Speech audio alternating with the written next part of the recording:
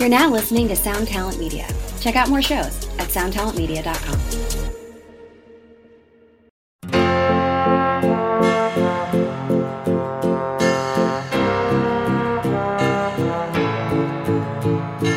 Out of the aeroplane stepped Chamberlain with a condemned man to stare. But we all cheered wildly. A photograph was taken as he waved a piece of paper in the air. Now the disco machine lives in Munich, and we are all friends. And I slip on my Italian dancing shoes as the evening descends. And the bells take their toll once again in a victory chime. And we can thank God that we finally got peace in our time.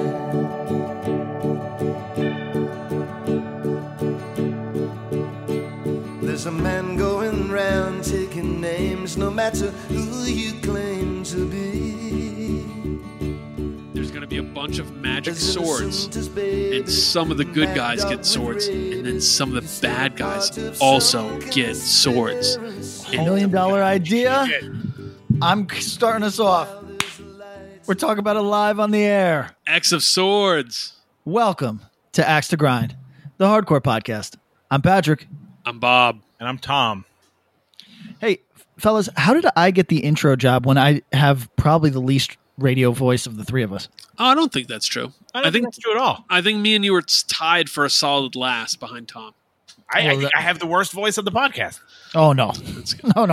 Yeah. People look forward to your voice. Tom, just as a note, the voice altering on the radio, if you were the first person, we probably wouldn't have done it. But because it worked for Pat, and then I was like, hey, that can work for me, and it worked for me, we were like, okay. Well, it was fun. And then, like Pat was saying, like any kind of like, if you're not totally quick on like whatever you're saying, or like you kind of trail off, whatever, it kind of gives you that safety net. Yeah. So like everything's like, if I was like, turn it up and rip the knob off, you'd be like, you sound like a douche. But if it's like, turn it up and rip the knob off, it sounds like you sound dope. I'm like the devil on the fucking Italian restaurant in fucking Naples. Yo, that was part of it. I had so much fun listening back to my episode, more than any other episode that, we go through, we listen, we make sure that, Patrick's not dropping hard slurs. And, it's never... you foiled again. I know. After 400 something overall episodes here, or no, not 400 episodes, 400 hours rather. Easily, you get used to the sound of your own voice, but listening to the radio altered voice, ooh, so nice. Dulcet. So let's just go right into sponsors. Patrick, name them off for us. Okay. It's like a pop quiz. We got our brothers and sisters at Close Casket. That's really just one brother. Yep. We've got brothers and sisters at Death Wish Inc. Yep. Good ones. And we've got brothers and sisters at Run for Cover. Yep. So good ones. And then today we're going to be discussing To Live a Lie. Let's get into it. Guess what we're doing, guys? Are we going shopping? We're going shopping. Not shopping for a crew, but shopping for some records. So, good ref. I know. It was for you, buddy. Who wants to start? I can start if you guys don't mind. Sure. Yeah, go for it. All right, I'm starting. If you don't know, To Live a Lie Records has one of the best distros, and also has a bunch of their own records that are great. A lot of fast, but also when we say fast, if you just like straightforward hardcore, it's there. So here's what I'm getting. I'm getting the Big Laugh Manic Revision 7-inch, which was released on 11 PM Records out of Richmond. I believe Big Laugh's from Milwaukee. Fast, straightforward.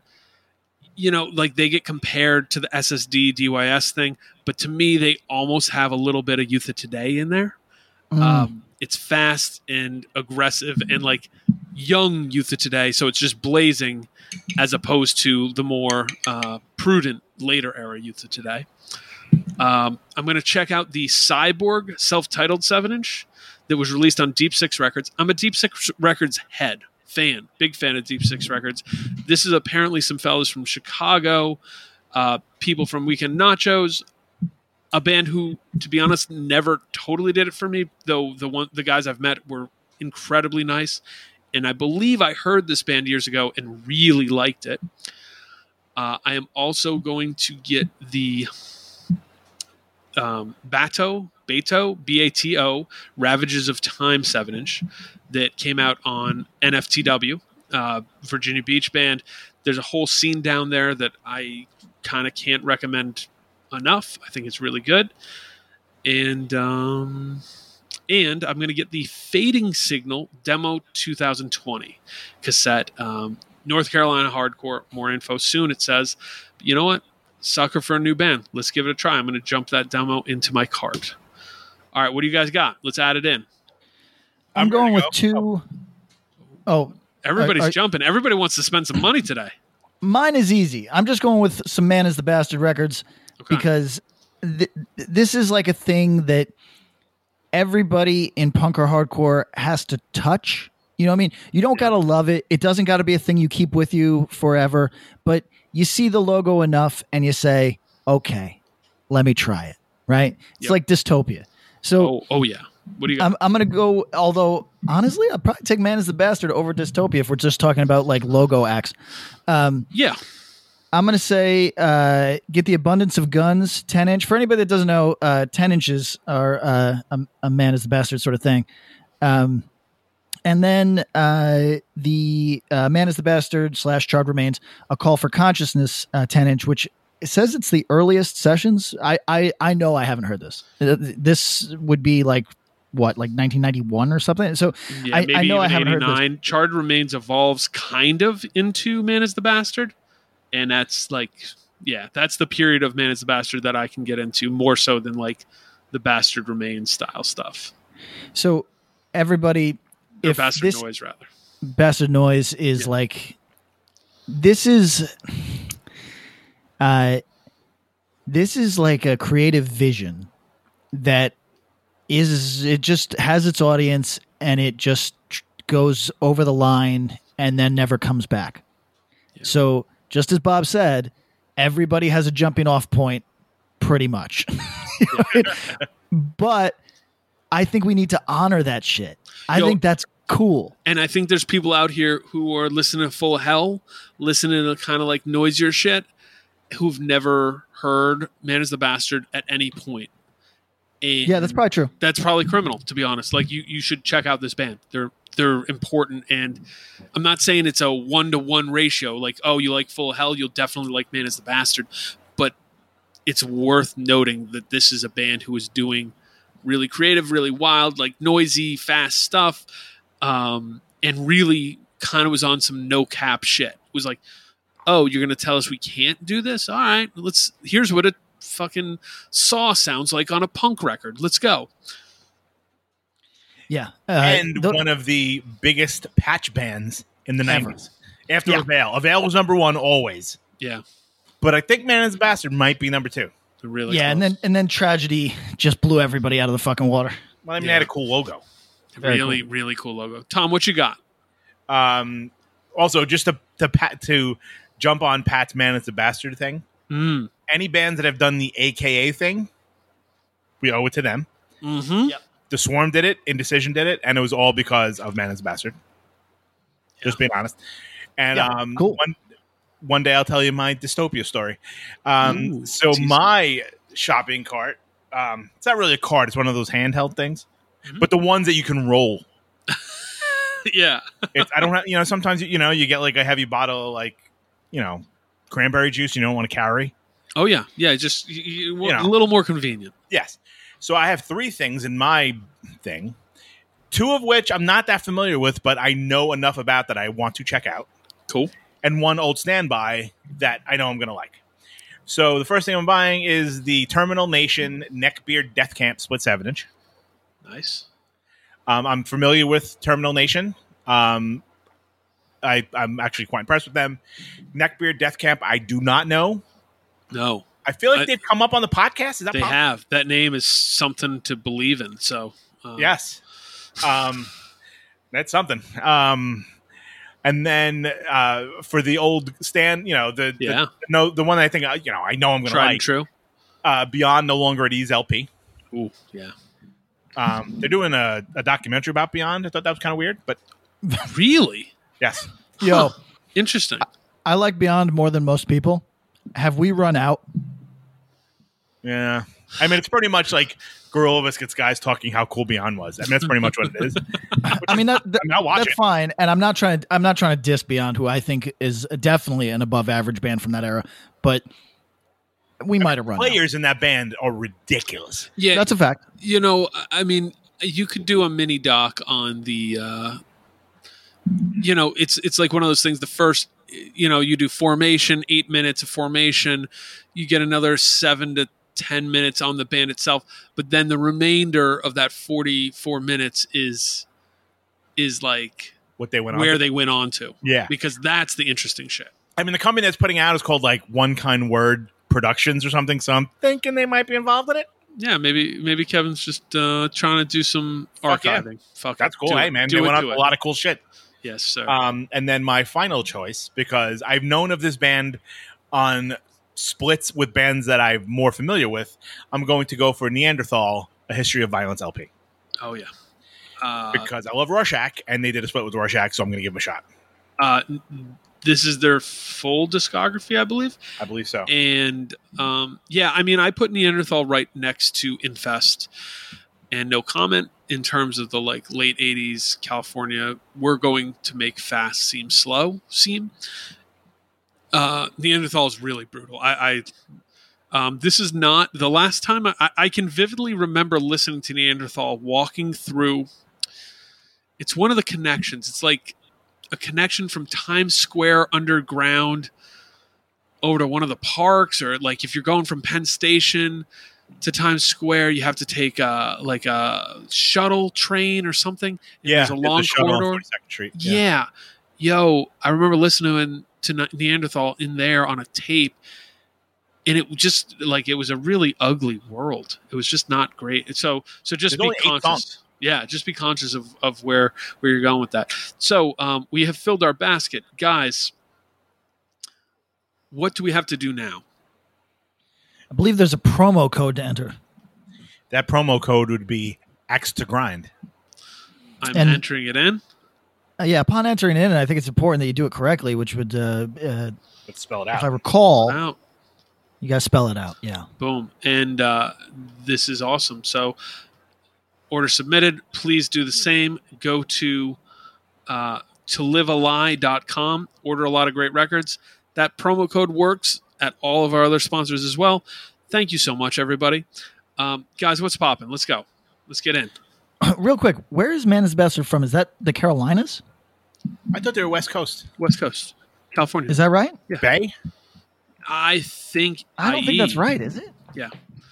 Claremont, dude. Oh, Claremont. Okay. IE. Yeah, all those dudes. Because they're nominally the same world as like, believe it or not, Justice League, Pillsbury Hardcore, Chain of Strength. Like is that that's- right? That same similar world, yeah. Like I that's know for interesting. sure that one of the members of PHC was in Charred Remains, and maybe a little bit of the very early Man's Bastard, but maybe not. And that whole thing was one big crowd, one big scene, man. Here's the reason that I always thought it was from the Carolinas is because the people that I know that love this and rep it still, big Carolinas, Virginia. We've got some Virginia listeners that this is their all-time favorite band. And I always associated with with scene for that though. well, I always associated this with like this narrow thread of people that they still listen to this. This is their like old guy hardcore, like the way that we know people that'll listen to Gorilla Biscuits and not much else. This is that for them. And those people in my life are like all in that coastal plain states or coastal what do they call them? Lowlands. All those sort of like the Carolinas, Virginia, like lower part of Virginia. So I always thought that that's where these dudes are from. That's interesting. California Power Violence, buddy. Let's get it. We're gonna kind of talk a little music right now. We've gotten great feedback on the Discord episode with our friend Sean Duty. Big thank you to him for joining us again. Big thank you for Jeremy's episode, guys. That one, wow, That was a lot of fun. that was really fun. Really good host. We've been quoting a lot of that. The majority of people that have given me feedback would have definitely got into a MMA striking fight with Ross Robinson if they did to them what So Jeremy's a better human being than most of my other friends. The big quote that I seem to always go back to is stop. What color are you thinking of right now? I don't know. Chartreuse might be my favorite. My favorite, like 30 seconds of this entire podcast. I think of that still, and That's I laugh. pretty good. I'm It's a pretty good colorblind, line. and I don't know what chartreuse is. Patrick, do you know what chartreuse is? No, in my head, it's a Like a it's pink, very. right? Wait. It's a what? Wait, don't poison the well, PK. What do you think it is, PK? In my head, it's a more pinkish peach. To me, I think it's like a weird maroon, but let's look what it is. Who I'll be can honest. spell chartreuse? That's the thing is I'll never know because I can't even look. Oh, it I up. got it. All right, chartreuse color. Oh, wow, we're way wrong. Chartreuse, one is spelled Chart, like chart, then Roos, Reuse. Yep. The color is a color between yellow and green that was named because of its resemblance to the green color of one of the French liqueurs called green chartreuse.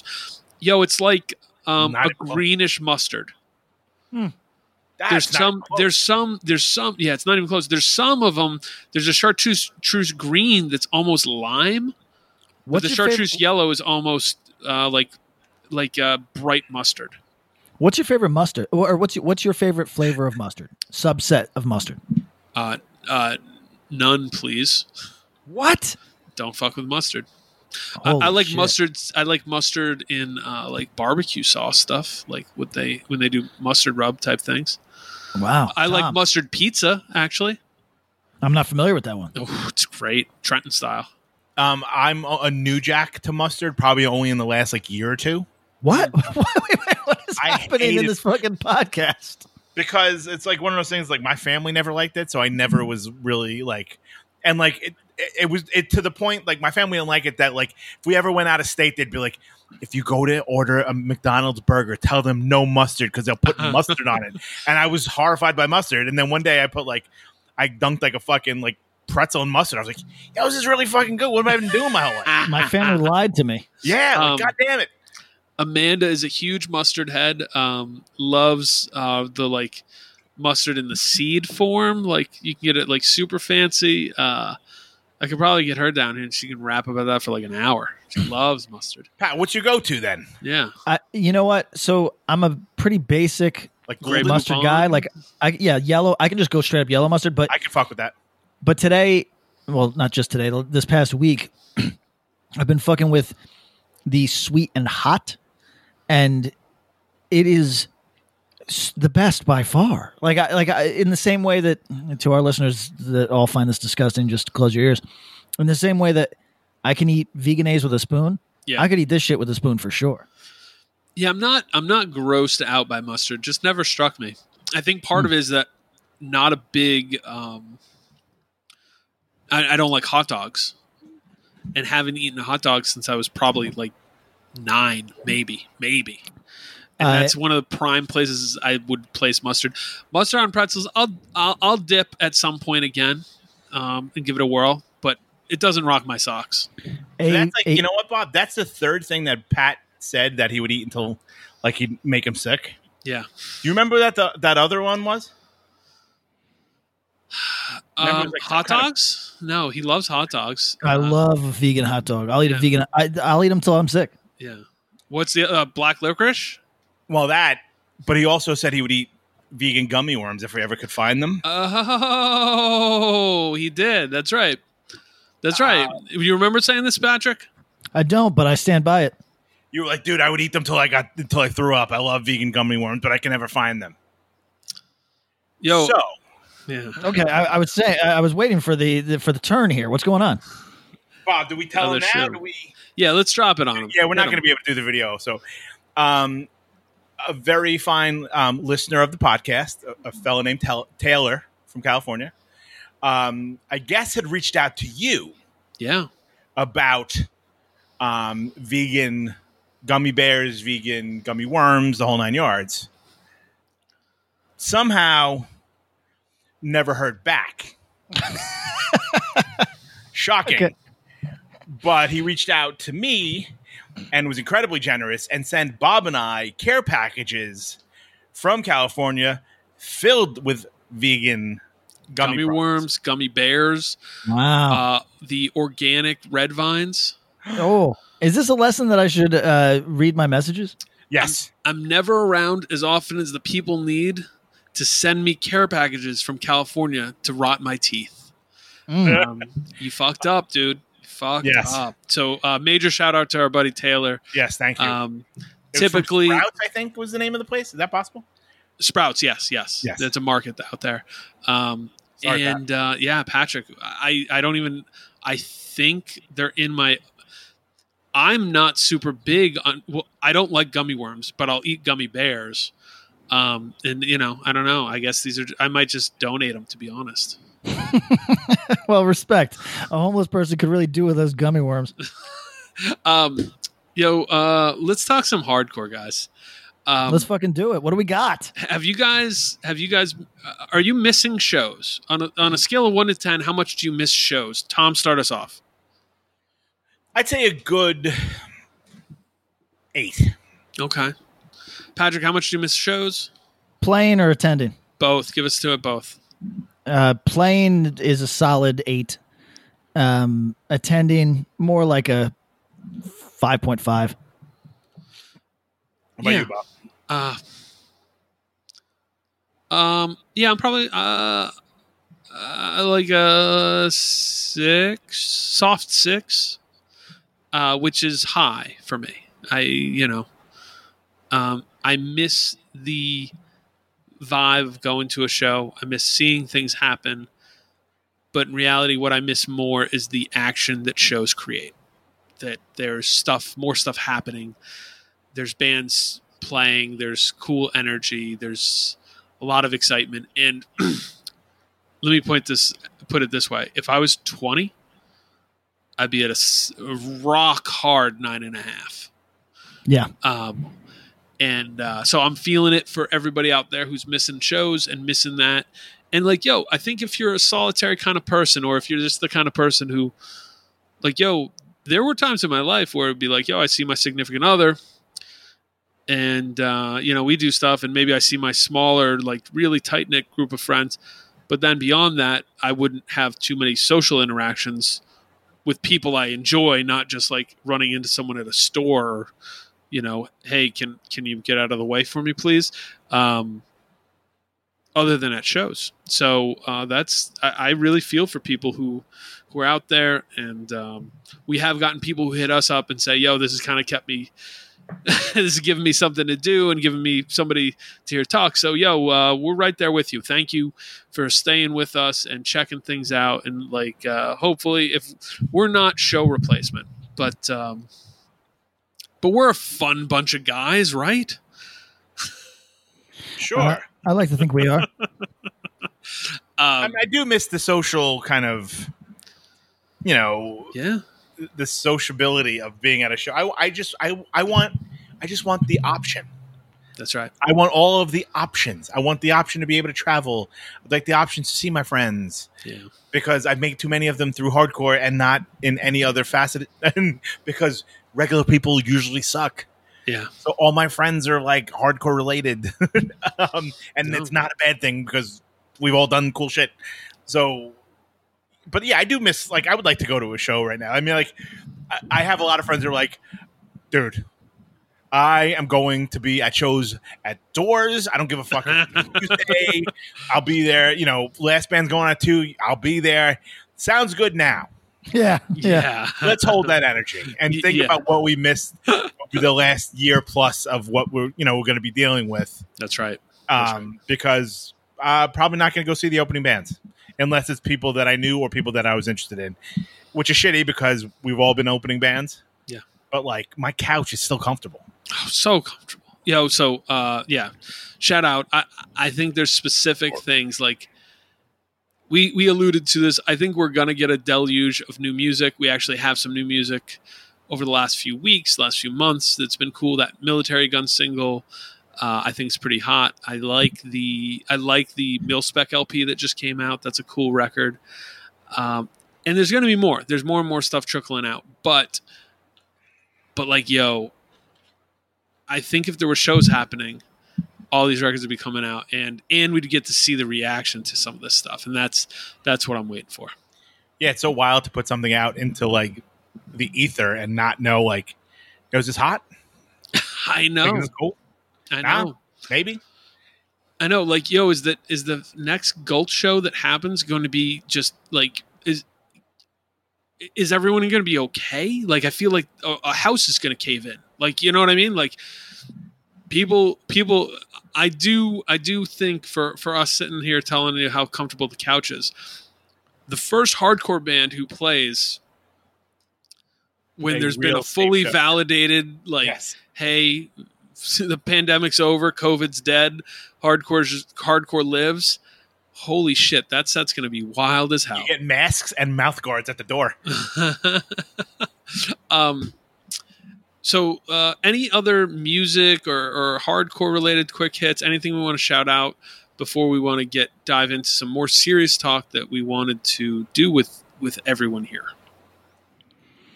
Let's see. I'm trying to think if there's any releases that I really loved that we haven't been shining a light on. All of the tiny punk bands that break up after the demo are still releasing on a regular schedule right now. They're, now that I've described them that way, I don't want to name the one that I really liked, but yeah, right. I know. I was like, oh geez, how are you gonna big up that? Yeah, instead of walking that backwards, I'm just gonna say that there was one from, I'm pretty sure, North Florida that I heard on one of the little YouTube punk stations that I listened to, and it was. Oh, I might have sent it to you fellas. Did I send you guys something and say, "Yo, this is harder than"? No. Yeah, that it's a record. I was familiar with. The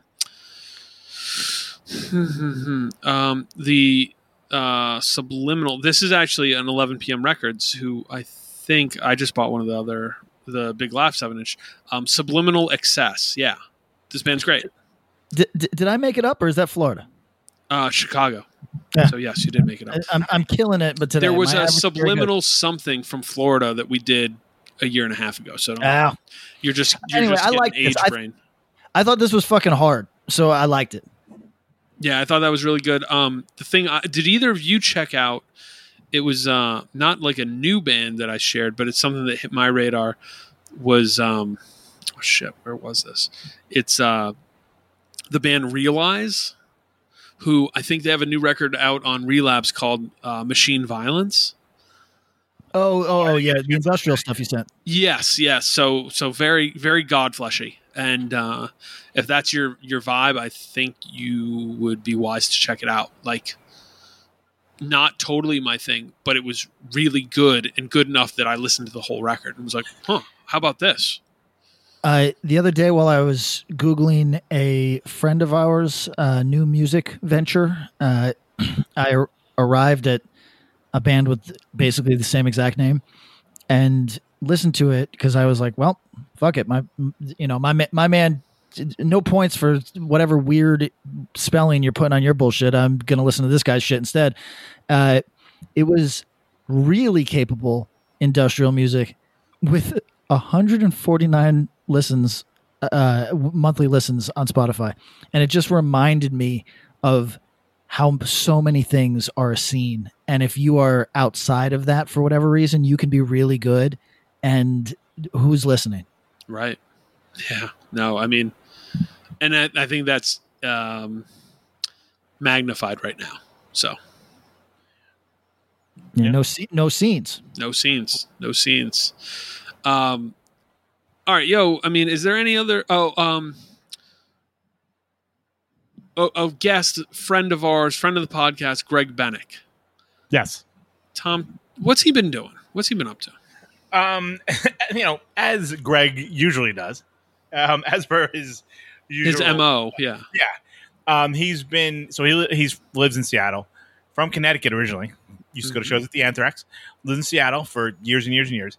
Every weekend he goes up to Portland, and he's been working with a bunch of folks up there that are helping out some of the houseless folks all around downtown Portland. You can go to their which is on Instagram, which is Portland Mutual Aid. So like they come out of pocket and they spend like $120 a week on like bread and they make like peanut butter and jelly sandwiches for everybody, and like bring out water and like feminine hygiene products for women and for and kind of like toiletries and all this sort of stuff. And they get like they buy tents and blankets and all this sort of stuff. So like they are all kind of like kicking in their own money, but they also, look for donations whenever possible, like to kind of help offset some of this, some of the stuff that they're spending. So you can go to Portland Mutual Aid, and they'll, you can follow the information to find like whatever, their Venmos and stuff like that. But having known Greg for the better part of 25 years, I know it's legitimate. And he's been kind of, we talked about, we had a chat probably within the last couple of weeks, kind of about what's going on, and just like, it's like one of those things that you're not necessarily seeing on the news, and it doesn't even kind of occur to you when you see all these kind of, at the protests and stuff, the cops acting out and shooting tear gas and stuff. There's people that live on the street that are being affected by this and are downwind and not even near the protest, and are kind of feeling the effects of the tear gas and the different kind of rubber bullets and plastic, whatever the fuck they're using. Right. And it's kind of like this, like forgotten, like this unknown thing that's really kind of that, in the grand scope of things is kind of getting lost. Yeah. So, and like, he's been like meeting with people, and like one awesome thing that they've been doing, I think it's happened twice. He's met with, like two houseless folks that had like tattoos that they were like on their face or head. Yeah. Like one guy literally like was fucked up and had a swastika tattoo. Yeah. Not a Nazi, but like was like at some point got one. I don't remember the exact story. Yeah. But like he was like, yeah, he's like, I'm getting beat up all the time. Like he's an older person that had been on the street for 30 years or whatever. Yeah. And he was that's a bad bet to lose. Yeah. I mean, it might have been like he was on heroin. I forget what the whole story was, but like they worked out a deal. Like they worked out something with like a local tattoo artist that like they'll bring you and you can get. So he got like a cover up. Oh wow, that's cool. Like help change a dude's fucking trajectory. You know what I mean? Like yeah. I mean, at least a little bit safer on the street. And now it just reads MAGA. Fuck off. Fuck off. Way to ruin the fucking vibe. So the ad that people should check out is, one more time, Portland Mutual Aid. Great. So please check that out. If you happen to follow Greg personally, you'll see that he's putting in a lot of time and effort into this, and it's a really, really cool, admirable thing. And unless you guys have any other music stuff, I thought this was a good way to kind of transition to our more the meat of what we wanted to talk about today. Go ahead, Tom. I'm sorry. Yeah, just kind of leaping off of that. They're very open to helping. Like if you're looking to do something similar in your town, in your city, they're more than willing to kind of help you, like kind of give you the plans on how to kind of do something like this. So, folks that are listening in cities across the country, across the world, if you reach out to those folks, they're more than happy to kind of help, show you the foundation of how they started everything and, kind of give you a head start on doing sorts like this, in your town. And it's funny, like, go on. No, I mean, I just thinking about this and I read it was like a fucking meme, of course, but it's like, you look at this sort of stuff and you go like, God damn, man, like human beings can be so fucking great. Like, look at that, what people looking out for each other. But like, then you think about it, like, this shouldn't come to this. Yeah. You know what I mean? A bunch of fucking hardcore kids should not have to like put together care packages for people that can't find somewhere to live. You know, like these folks should be taken care of, and not by, you know, by the good of people's heart. This should be a fucking, you know. If we're going to have systems, you would think the systems would be designed to help the greatest amount of people. Right. It's kind of like you like, you know, you always see these things like, look at this, you know, barrier this person overcome. But like, yeah, we could have that barrier doesn't need to exist. Yeah. Yep. You know what I mean? So Portland Mutual Aid. And this is kind of the pivot, right? This is the turn to talk. Y'all know what time it is. What is this? Middle of October, beginning of October. This is the beginning of October. We're a month out from the election. We're not going to get, I mean, whatever. We're going to have a conversation here. But the real question is, and the conversation piece that I'd like to start us off with, and we can kind of go wherever we want. There's no role. There's no, we're not, this isn't like, not to go Charles Barkley here, but we're not role models. We're just people talking, and we encourage you to do the same thing. It's the thing I learned from hardcore that I like the most, is the idea of not a separation between performer and audience, you know. Band and mosher are one and the same, hopefully. And even though it's not always true, that's the way I look at it. And I think it's important for us to start having conversations right now about what this country looks like, what we want the United States to look like. And we have people who are listening from all over the world. So thank you. I hope you guys get to chime in too, because I like that too. I actually like that more sometimes.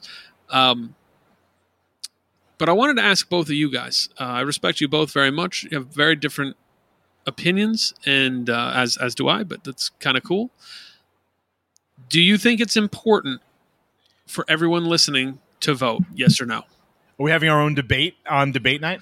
Kind of. Yeah, exactly. So do you think it? Yeah. Let's start there, and feel free. You guys can pose the questions too, but I'm going to pose this one first. Do you think it's important for everyone who's listening to vote in this election? I give the floor to Patrick. I mean, provably no.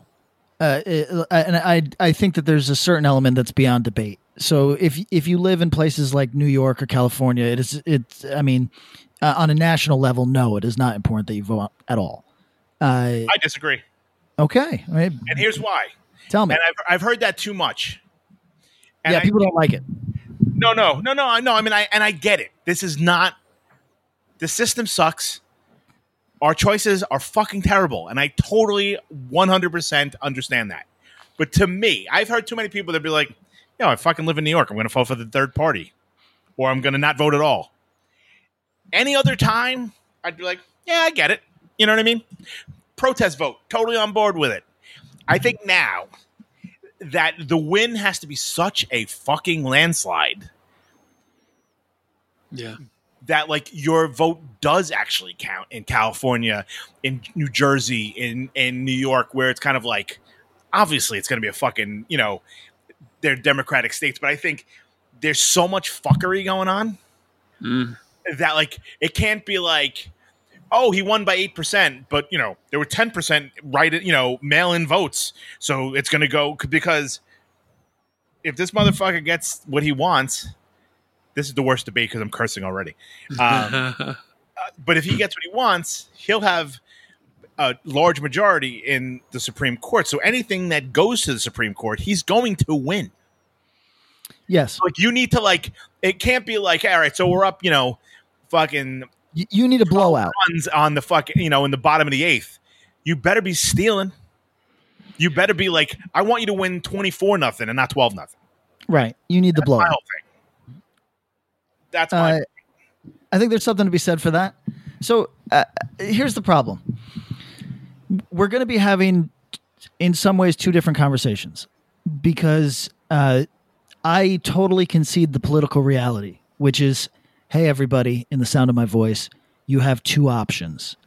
I don't believe that that's how it should be, nor do I believe that's necessarily how I'll vote. Correct. But as we've talked about on this podcast in the past, the political reality stands regardless of if you close your eyes or if you bitch about it.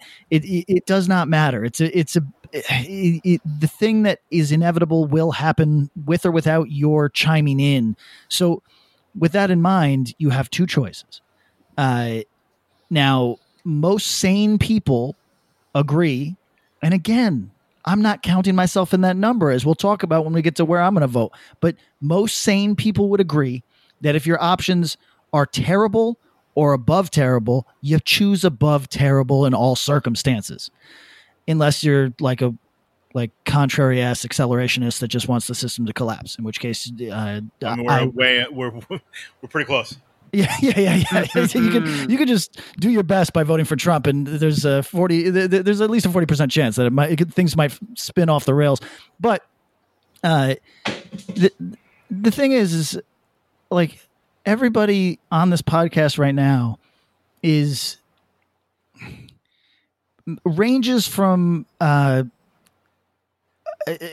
radical in spirit to perhaps a radical in effect. But political reality is worth addressing, and it is very clear what it is. Tom's not wrong. You've got to vote if you want the above terrible average or the above terrible outcome. It's very simple. Like, again, I'm going to write in Jill Stein. I don't give a fuck, but I know what I'm getting into. Do you? So that was part of the reason I even asked that question, was that I know, a bit more of where you're at, Patrick. But I think a lot of times the listenership, and maybe even people who follow you on the internet and then other podcasts, might not understand that you concede to the reality of our political situation, like that you are like divorced from it. You know what I mean? I think that here's my feeling, Bob. I think there's nothing radical or revolutionary about not admitting reality. I think you look like a boob. Yes, correct. I just think I appreciate it when you speak it. You know what I mean? I appreciate when you, and I think that it's something that people should do more. I think I'm with the idea of really, really radical beliefs, and the idea like, when you speak to people in other countries, and I had a conversation, actually I've had a few conversations about this, but the idea that there's two political parties in this country to represent everyone. And in some countries it's like, yeah, we've got 10, we've got 20. And like, by the way, as we've said, it's not like these people actually feel represented. It's just maybe getting a little closer down the line and going, yeah, I can sign off on about 45% of what these people say. I don't know about importance of voting. And I certainly know that this is a weird election for this. This is a tough one. I think on one side you have Donald Trump, who is he's a garbage human. You know what I mean? Like, what, we don't really need to go in on it other than to say, in casual conversation, the United States feels a lot more like 1938 Germany than any of us should be comfortable. And like, I feel like we kind of like all just go, yeah, kind of, you're right. Oh, there's kids in cages and, shit. I've got very mixed feelings about what you're saying right now, because okay, I concede the point that America is without question in the worst circumstance that it's been in my lifetime. Okay. There's no question in my mind. Yes. I also think that Donald Trump needs to exit the White House post haste. Right. No debate. But I do not think that the reason he needs to leave is because he is an actual menace in terms of policy. I think he is an actual menace in terms of what he does to the quality of discourse and the way that we see ourselves. Well, and I think that overall, and I think there's mechanisms behind that are enabled. And I think more than anything, and in one way, I've said privately, and I'll say it publicly here, that Donald Trump becoming the president of the United States has been a good thing to me because it's been a fucking mask off moment. Like, I think No question. a lot of us got pretty comfortable going, yeah, things are moving in the right direction. And in reality, I believe that there was a lot of people with some ignorant thoughts that just weren't okay for casual conversation, that wasn't okay to display when you're buying your sandwich at Wawa. And now that shit's on the table. And that's where I think the discourse is bad. And I believe that it's brought bad political discourse on both sides of the fence, which is a whole different subject. But kind of getting back to where I was, Trump, as I think all three of us clearly agree, is tough. Where do we each put Joe Biden? Tom, do you want to Tom, how do you feel about Joe Biden? Not great. Right. Yeah, I mean, they wouldn't be my choice, obviously. But unfortunately, I think, and to me in this election, there's no like, nobody wants to do like the lesser evil. Like no, super unpopular to say, hey, he's never a good decision. Right. Like, that's never a fun decision to make. Yeah. I think at any point in the last, like our generation and our parents' generation. Yep. I think like that's the decision right now. It's like, I wouldn't have picked that dude. He probably wouldn't have been my fucking sixth pick. Yeah. Yeah. If we're being honest. But do I think, given what's going on, like the energy in our country right now, that like that dude might like listen at least to what the fuck's going on? Yeah. I gotta imagine that's the case. I mean, maybe it's for my own fucking sanity, but like I have to imagine that like if this stuff is going on and then we have people and and let's be fucking 100% honest, the president is only a very small part of this whole fucking situation. That's right. That it's like, and that's my thing too. Like if you want to be a jerk off and just fucking vote for whomever, whatever, that's fine. But I think like further down the ballot is like what really fucking matters. Like if Mitch McConnell or whomever fucking doesn't win. Yeah, that's a big move. Question here real quick.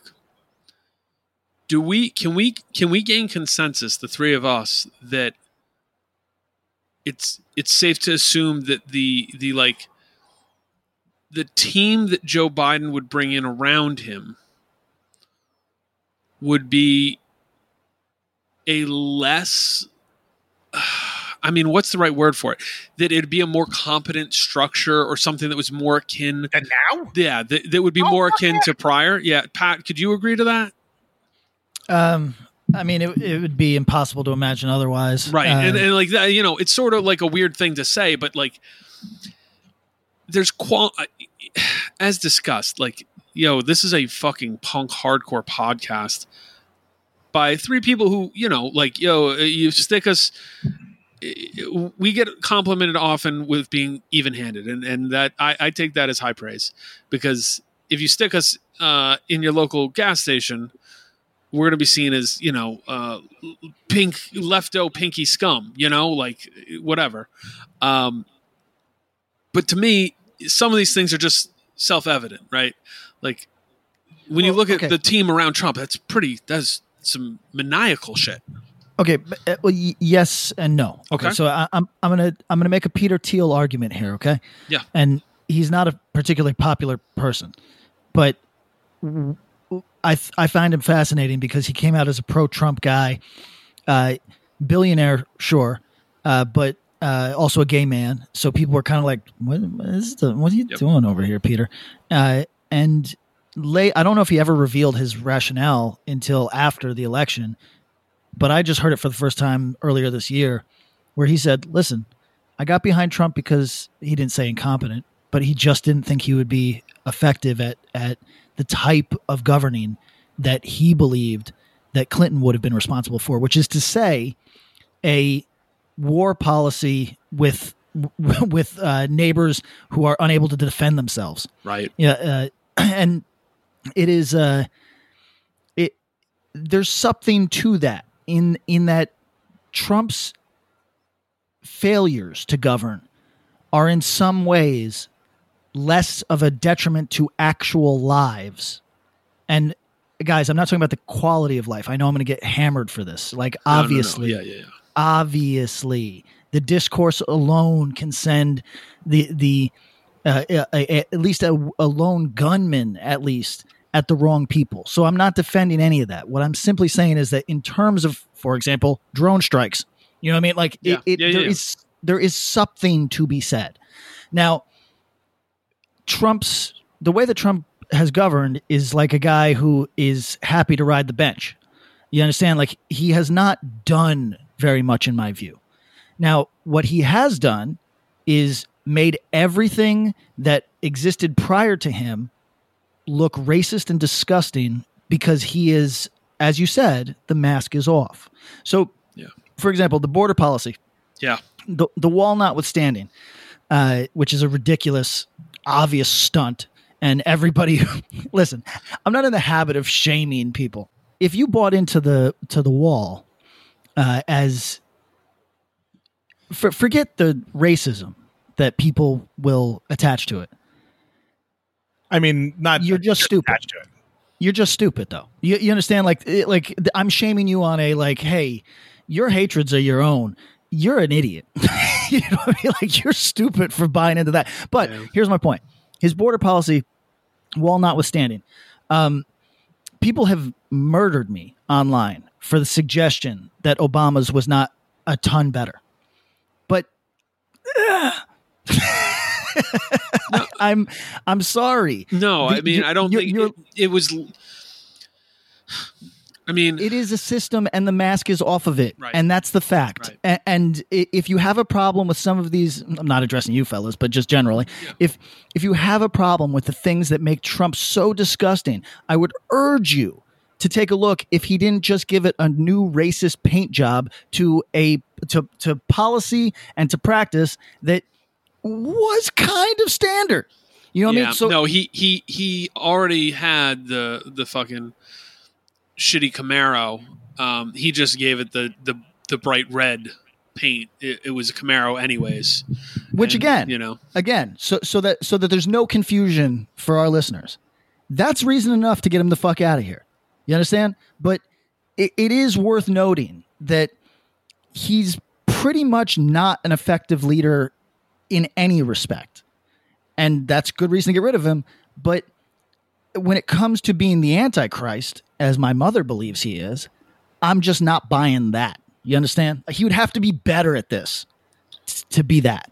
I think the people he surrounded himself with are way better at it than you're giving them credit for.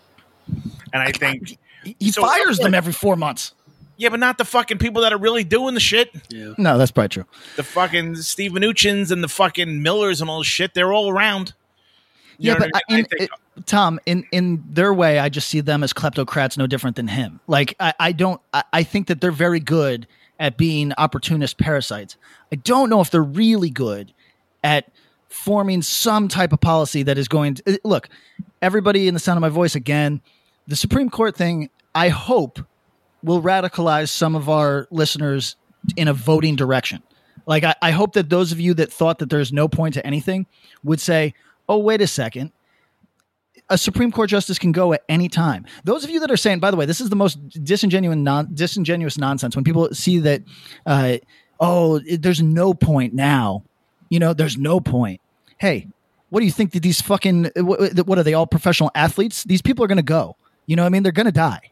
Like you are much better served towards your own interests if you vote in the person that should a Supreme Court justice die, this person is lined up for the next fucking thing. You know what I mean? So that is worth considering. And I think that those of you who went to, when Ruth Bader Ginsburg died, you went to absolute, what's the low point in the Star Wars trilogy?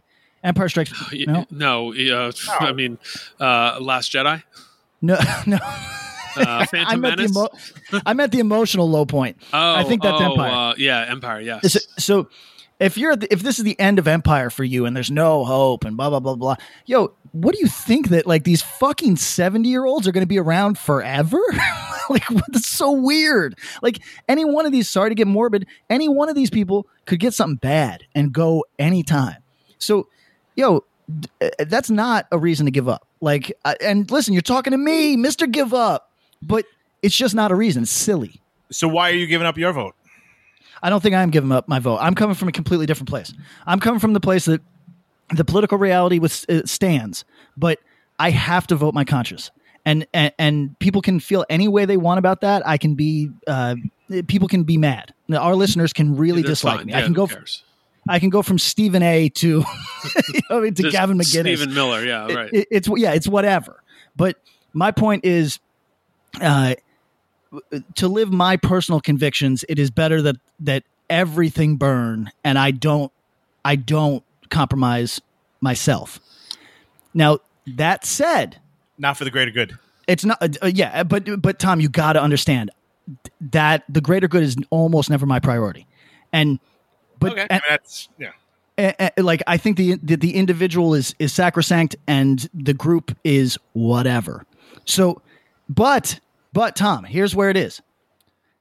I have no health insurance. I'm a old man now with no health insurance, and I don't involve myself with like a lot of the infrastructure. You understand? Like, this is my way of saying I avoid taxes when I can, and I'm not interested necessarily in being the most reliable part of this system, and I understand many people feel that way, but most of you in the sound of my voice are going to want to own things, are going to want some security, are going to want a better quality of life for your children, which I'm not having, than you have for yourself. And that is the political reality. So when Tom is advocating for, hey, why don't we just be reasonable adults and fucking vote for the guy that's less of a piece of shit, he's not wrong. You understand? And to take my perspective, you have to commit yourself to a course for your life. That is not about it being any better. No, Patrick, the only question I have for you on this, because I've talked to you a lot in our lives, so we're good. How does your positioning, and I mean, like, let's also unfold this pamphlet and say, yes, if Patrick Kinlan votes for Jill Stein, I'm not even confident is running. I don't think the Green Party is putting her up this year, but I'm just going to write her in. Go on. Write me in then if you're going to fucking do that. Tom needs he needs to be able to pull some political cachet at his table in Bay Ridge sometimes. Done. Do you think about that and the way it impacts those around you in your life and your family? Oh, sure. Like, where does that put you mentally? Like, does that stuff hit you? Like, what does that make you feel like when you think about that? Like, you got family who's got kids all over. You got old members of your family, all that. Yeah. Well, let's talk about that real quick. So it's become in vogue to make everything a race issue or everything a marginalized identity versus the majority of people. And while there's plenty to be said on that subject, let's just be realistic. There's people that are when I say I'm not impacted, I mean that, but that doesn't mean that the people around me or the people I care about aren't impacted. I have people in my life that literally need the most secure safety net possible, right? Because they were born with disabilities. Yep. So so to me, that is of the utmost importance, because really, I'm going to be responsible for them should this go the other way. That's right. And as I've just described, I'm always just on this side of sleeping under a bridge. So it is, all this stuff matters. I mean, again, I think that there's this thing that is like, hey, if I could make a suggestion to those of you that feel very strongly about some of these issues, you are not wrong when you're not incorrect, I should say, when you make things about, say, Black trans lives, right? Because of course. Black trans lives are okay. How can we protect those? Of course, yes. But it is worth considering that when you are trying to make a broader point to, say, your family on Facebook, you can make this same point that likely you can make the same point in terms of policy by exploring the idea that those people are going to need comprehensive health care at some juncture in their life. Yeah. So you can advocate for a marginalized identity and an at-risk vulnerable population. You can advocate for those with the similar language that you would appeal to your 66-year-old grandma who has some really not progressive views, but cares about her own kidneys. Yeah. You can make and it might be more effective. You can maybe win grandma. Whereas I don't know if you coming with your other line is going to win grandma. Well, that's just a thing. It's just a thing worth considering. And so just because we'll get back more to like the conversation, but I appreciate the conversation about these conversations. I encourage everyone who is feeling away, who's thinking about this, and stuff's hitting your head one way or the other, to actually have conversations with people in your life, the people around you, more so than the people you're necessarily trying to engage with on Twitter or this, that. And I'm not saying don't do that. Go do whatever the hell you feel. But I really like actually having a conversation. What Patrick's saying is all valid, and it's good to talk about. And it's good to actually talk about, because what he's saying is, I don't feel comfortable voting for either of these candidates, even though I acknowledge one is significantly worse than the other. And I'm hearing that a lot. And I don't know that I'm totally comfortable with that. And it's not that because I'm a grown-up, I don't want to take away your agency, Patrick. That's your prerogative, and I'm good with it. What about Joe Biden? And is it even about Joe Biden, or is it more about the system of things? But what about it is it that will prevent you from voting for him, or encouraging people to vote for him as a means to get rid of Donald Trump and the current administration? The number you have reached is 100.7 WMMS. It wasn't just a radio station, it was a lifestyle. Cleveland is a rock and roll city for sure. Get down! The Wrath of the Buzzard. WMMS. Cleveland. The rise and fall of one of the most iconic radio stations in America. Profiles, The Wrath of the Buzzard. PROH Files. Subscribe now wherever you get podcasts. Hey there, I am Johnny Christ from Avenged Sevenfold, and I've got a podcast called Drinks with Johnny you're going to want to check out. I sit down with a bunch of different people from all different walks of life, from professional wrestlers to actors, comedians, fighters, musicians, everything in between. I'm just looking to make some friends and have a good time doing it. So if that sounds like something you're into, go check out Drinks with Johnny, streaming everywhere now.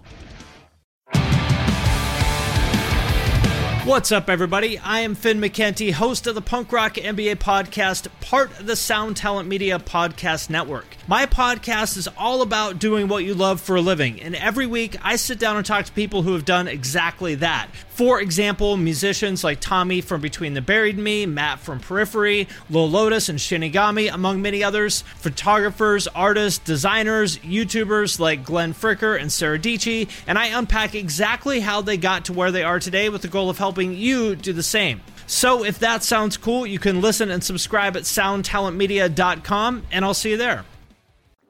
If I understand your question correctly, my issue with almost any elected official in the United States is their failure to oppose foreign entanglements. Okay. So it becomes very difficult. Like I was never a pro-Trump guy, but I had a philosophical conversation about it, or attempted to, it was on Twitter, about the notion that Hillary was, I don't know if she's changed her position in the last 4 years, a tried and true war hawk. Sure. Yes. And Trump had none of that. Trump had none of that history. That doesn't mean, of course, that it was impossible that he would head in that direction. Right. I mean, he's a political opportunist purely. Yes. So it didn't mean on any of that, but it was worth exploring to me. Okay. Now, question for you on that specific, and then we'll kind of meander back to this thing. Would you consider because you say foreign entanglements, you mean wars, you mean conflicts? I mean wars. Yeah. Yes. Okay. I mean armed conflicts. Exactly. Right. Like, okay. Perfect. Or Foreign entanglement sounds like you're talking about like you paid $100,000 to like Kazakhstan on. No. And yeah, because I was going to say, I think you would likely be for humanitarian aid and causes. You're not trying to pitch isolationist. No, theory not at here. all. Yeah. Not just to clarify for the all. people, for the non-believers, the skeptics who want to take you at your worst. So let's clean that up. Those people can truly, But no, I mean, I barely respect the notion of a border. To be honest, I'm on the very extreme end of this. But my point is that whether it is an armed conflict or sanctions that starve, you know what I mean? Like there are many reasons not to involve ourselves with and I don't listen. This isn't even me. During the Bush presidency, it was a thing worth talking about. That are we there to steal oil, right? Right. And that became a talking point that I think is fair. But I also think a large part of it is, or undeniable part of it, it's not. I think is, wars are a business unto themselves. And we continue to do them I mean, sometimes we can manufacture, I believe the term is a pro-schema. Sometimes we can manufacture one, but sometimes we don't even bother. We just say, hey, we can hang out here for 12 years in a simmering conflict that just makes sure that nobody born in 2 generations in this nation will have anything but hate for the United States. Right. That is a complete waste of human lives. For anybody, sorry, I'm getting real fucking. You're getting wound. No. I mean, to pull it in for anybody that died in an armed conflict over nothing. I know that it's it's in hardcore, at least it is. We don't on average have very much respect for people in the armed forces, right? You're part of a system. Many people see you as no different than cops. Sure. There's a conversation there. Yep. Okay. I'm right there with you. I think everybody is accountable for their own behavior. Blah, blah, blah. That said, my heart breaks for somebody that dies for nothing. My heart breaks. I think it's such a terrible thing. And I become an old man where I get like very emotional. Yes. So it is, for me, anybody who has died in Afghanistan in at least 10 years, those numbers are small for anybody paying attention on the American side. Those numbers are small. But I'm not just talking about the American side. Yeah, I'm talking about anybody that died in Afghanistan in the last 10 years is a terrible waste of human life. That's a terrible waste of a life. So it is so depressing to me that we take this as the way it has to be. You understand? And But in the same breath, I'm going to say that is a political reality. Well, and that's the part, is that it's tough because, I tend to lean into a lot of these similar, like a border. What the fuck's a border? These are made up concepts. This is all like goofy stuff that I think is long view, really fun for some cool novels and structurally inevitably regressive and inevitably problematic and inevitably going to lead to conflict and all this bullshit. But I still acknowledge that that by hook or by crook, my life is entangled in the currency of the state of the world, and the state of the country. And maybe me more so personally, though I guess I do have the option to leave, which is nice. Maybe not right now, but soon enough. And that's where I get to on all this, is that for me personally, yeah, you know what? If I chose not to vote, like let me be, again, full transparency. I voted in 2016 for Hillary because I thought Trump was going to be a problem. I voted for Obama in 2012 and 2008. Just stand by those. Fine. I don't think I voted in 2004 or in 2000, though I could have. Why not? I was 18 and 22. Do the math. And that's not an excuse. It's just copping to reality. I think it's hard to disentangle yourself from these things And there's no moral judgment from my perspective. I'm not making it a right to say, hey, you're wrong not to vote or you're wrong not to follow your specific. I actually think that's, I go full Rush. If you choose not to decide, you still have made a choice, but this is a dire straits situation. And Tom, I want to get you in here because it's been. Did you say Rush and Dire Straits? You did, yeah. You mentioned two non-U.S. bands to discuss U.S. problems. Welcome. Moving soon. The fuck out of here. No, it's I don't know if it's the kiss of death, but I feel as though a re-election here is pretty. It's terror-inducing, and the idea of what would happen. Tom, I want to get you in here and you to share your thoughts about the importance of voting or what people should do.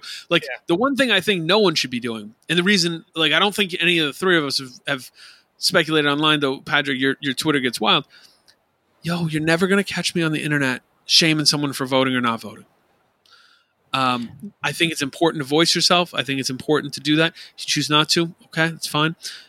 But I think it's more important to hear a voice and talk about this and discuss the reasons why and why you would vote for Joe Biden. Some of those accusations against him are pretty ugly. I don't know what's founded or not, and the climate of it being kind of that stuff being pushed aside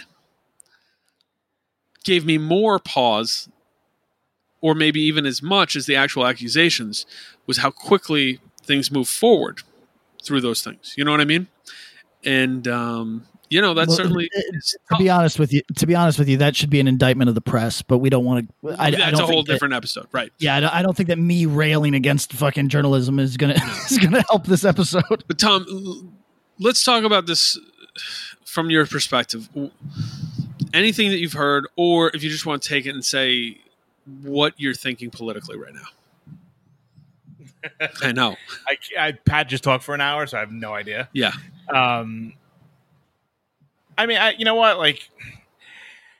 I think, I get it. Voting doesn't feel like it does much of anything. And I get that feeling. And I totally get it. But I think, any other fucking time, I would be like, you know what? Do you, right? Whatever thou shalt do within, totally fucking cool, man. I get it. This shit sucks. This doesn't, this is a private party and none of us are invited. I fucking totally understand that. Yeah. And that's fucking Democrat. It's across the fucking board. They're not looking out for us. That's right. For 99.9% of the people that are listening to this and for, and existing in this country. I get, they don't give a fuck about us. They're willing to go away, and go into, the next session will be after the election. Right. But meanwhile, there's 40 million people without, income. And eviction holds are going to be expiring soon and all that fun stuff too. Yeah. You know what I mean? So I totally fucking understand that. And I think voting on a more local level is so important. Yeah. And I think, people have fought for a long time to have the right to vote. Right. And I think there's something important to that. And however you may vote, I think you should, I don't know. I can't say that you should or shouldn't. I mean, right. No, personally, I would. Yeah. But I mean, that's my choice. And I think more about the greater good than some folks, which is fine too. We all have, you know what I mean? Sure. I'd be more than happy, I'm concerned about my nieces who are, or my, older people that have insurance that another 4 years, you're not going to get protected. Everyone's got if you're a fucking American, you got a pre-existing fucking condition. Right. No matter if you're in shape, if you're not in shape, Pat goes to the doctor tomorrow. That motherfucker has something that will preclude him from getting insurance. 100%. I haven't had blood work in decades. No doubt. No doubt. I'm not, and you're a fucking average, like a, I would say an athlete. You can say it, Tom.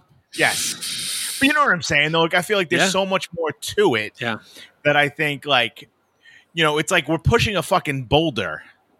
And, like, it may not seem like much, but, like, these incremental changes can lead to a bigger change. And I think another 4 years of what's been going on in the last fucking 6 months. Yeah. Like, you're not going to have, like, it's going to be a different country, and none of us are going to want to live here. Yeah, that's right. And that's fine. I mean, and I get that, but, like, there's going to come a time that, like, there's not going to be a place for us to go. Yeah. Like, if I go, oh, man, you know what? Fuck this. I'm going to move to fucking Ireland. Sure. Maybe Ireland's going to be like, we're good, man. Yeah. Oh, and yeah. all the shit that we've done for sure has fucking come back to rear its ugly head, and people aren't going to be accepting of us. Right now, we cannot leave the United States of America. Very hard. Very hard. There's where are you going? You can go to Croatia. You can go. Yeah, Croatia. There's a whole list, but it's not. A lot of it's more tough than even that. You need to have the proof tests. I mean, I've done heavy research on it. You can go to Nicaragua, Costa Rica pretty easily. Mexico border's been open, staying open. You can go there tomorrow. These are beautiful places, by really the way. beautiful. I know. I only remember the really nice ones. No, what you're saying makes a lot of sense to me too, Tom. I think, and here's my question for you, Tom, and Patrick as well. But Tom, when we think about stuff, hardcore is this nascent community, for all its beauty and warts. And there's a lot of diversity there, and there's a lot of, and to me, hardcore is a million different things, but one of the things I think most people would agree with is that it's a lot about expression, and expression of emotion and ideas and thoughts and and all that. And really, that type of expression, a lot of times it's angry, it's frustrated, it's sad, it's ecstatic, it's jubilant, it's everything you can fucking pitch at it. But expression's like an important thing to me, and you have the opportunity, and this is what I would encourage, because I am seeing quite a few people who are saying, I'm not going to vote, and I'm with it. I'm with it. If you are not interested in this, and like, I'm not even going to say it's cool or it's not cool. It's not for me to say that one way or the other. But what I will say is that what Tom said there about these down the line votes, there isn't just one election coming up. There's a lot of voting that can be done in the next, month or so. And if you have the opportunity to do so, and you're entangled and you have people in your life that you care about, and whether you live on the fringe, you don't live on the fringe, or what have you, or you're firmly entrenched, you have an opportunity to speak your voice. And so this isn't meant to be, this whole episode isn't meant to be a plea to have someone go vote, whatever, but it is, my hope here is to encourage people to converse with others and have these conversations with people you trust and think about, and be like, you know what? Like, I'm not 100% on Joe Biden.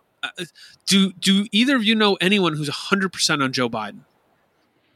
I personally do not. However, I've been shocked to see 50-year-old men love Joe Biden. I think the older folks are the ones that like Joe Biden. Yeah. They fucking love him.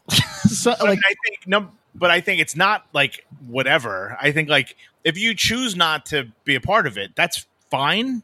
But I think you really need to fucking consider that. Yeah. And not just kind of like, it's not a blow off thing. Yeah. Hold on. I'm going to go one step. I'm going to go a step further than both of you gentlemen, because I'm the guy that's saying I'm not going to do the thing. And I'm going to be you guys keep saying, hey, I don't think, if you don't want to vote, don't vote or whatever. I think that the people that, a lot of the reasons that I see people say that they don't want to vote do not stand up. They don't hold water. And what I mean by that is there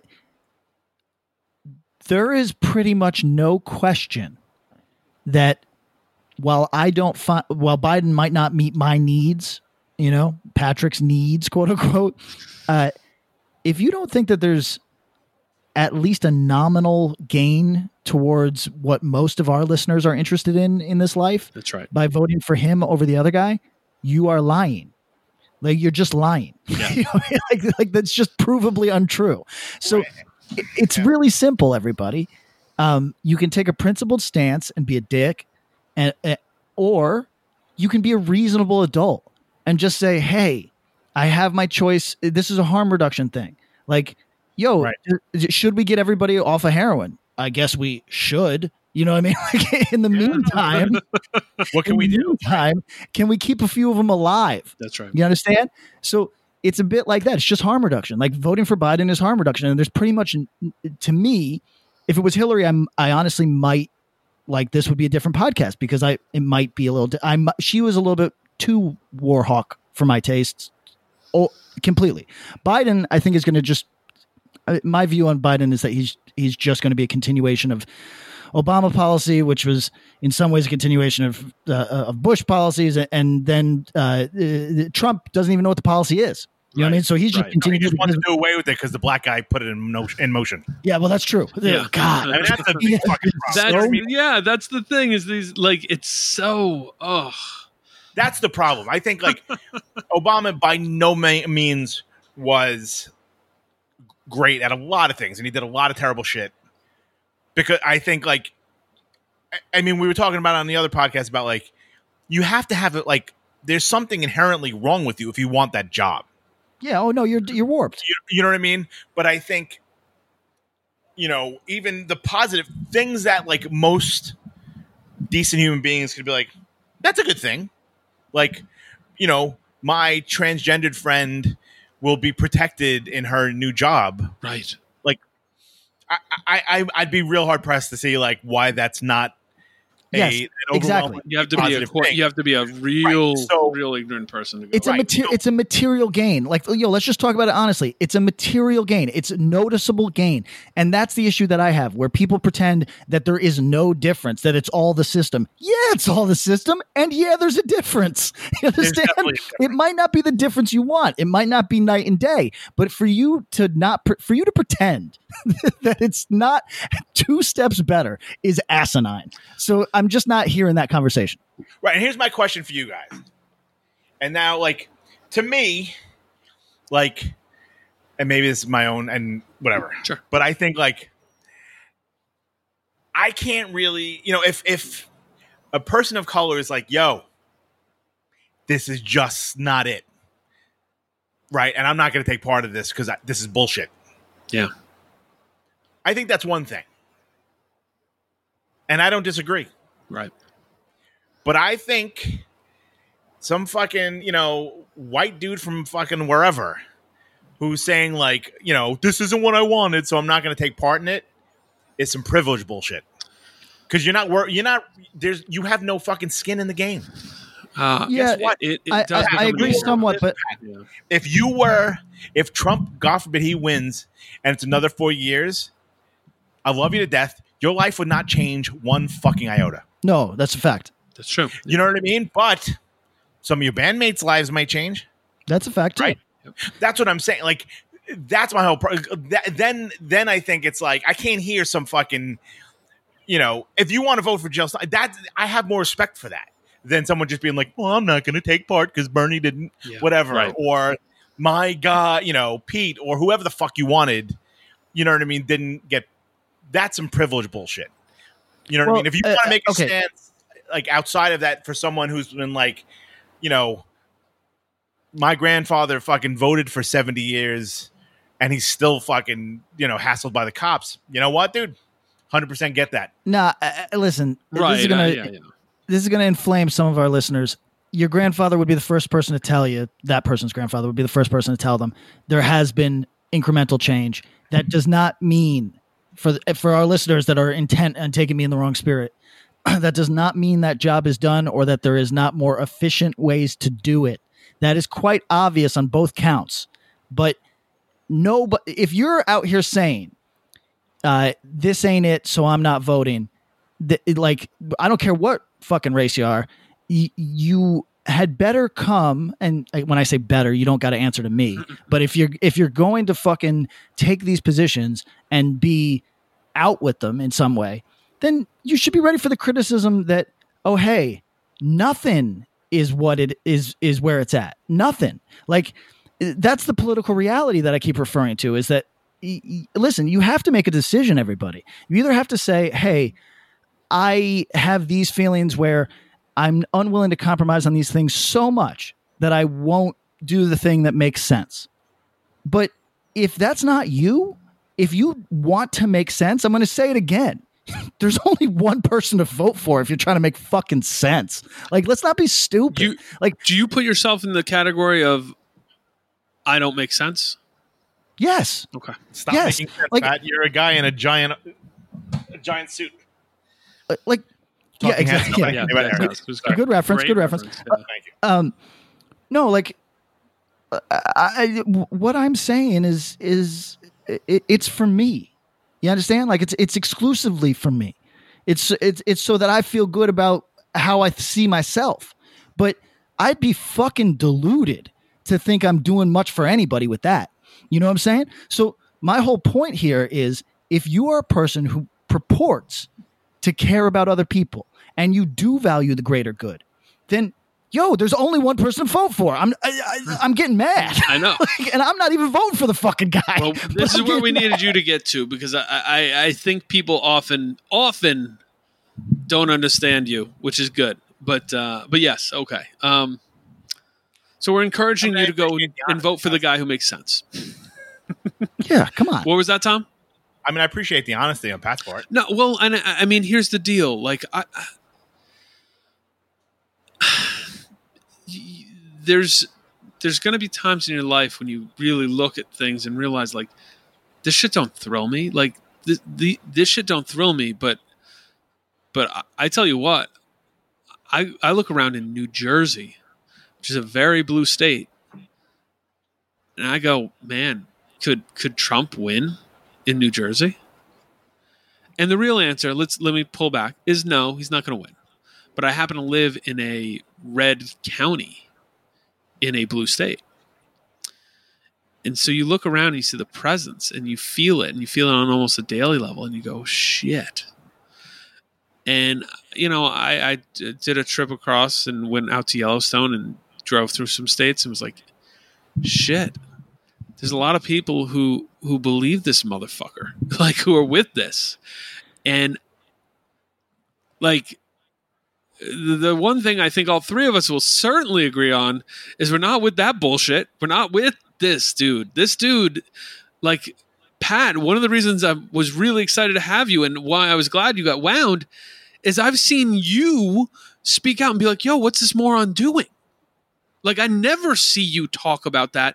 And it's you going with the flow of a lot of things and not considering the other in this, because it's so far beyond the pale of typical horseshit political conversation. And like, I don't know. I just, it's hard for me to think about Tom. Like, Tom, I think it's hard for me to think about who the person is with an ounce of decency or an ounce of compassion for not their neighbor, but their familiars, and realize this dude's not good for the greater good. I just, you know what? Like, I think so much of it is media driven. Like, I talked about, like, I have a brother-in-law. Yeah. Who's like a seriously generous and kind human being. Yep. Right. And, like, his daughter is Chinese, like, but somehow, and, like, he's like a blue collar, like, I work moving offices kind of guy, right? Not a fucking tech dude, not a fucking, you know what I mean? Like, he's like a schmuck that's breaking his back 10 hours a day. The same person that Trump fucking despises. Number one, the dude who Trump has built his life on not paying, right? By stiffing those dudes, right? So, he just watches Fox News and watches and listens to the fucking whatever bullshit over and over and over again. It's actually changed, like, the way he interacts with the rest of our family. Right. And, like, like my family, like we're the typical like Irish alcoholic family that it's like no one argue, like don't bring up anything because like I know, you know, someone's punching a wall over there, but if you don't look at it, it'll go away after a while. Yeah, we're here to be friends and family. No, don't bring up the ugly shit. Right. So like we've like my family avoids shit like the fucking plague. So like, you know, about a month ago, you know, I go out. I don't know if I told the story on the podcast. A month ago, I go out. I hadn't seen my family since Christmas. I go out for my birthday in August.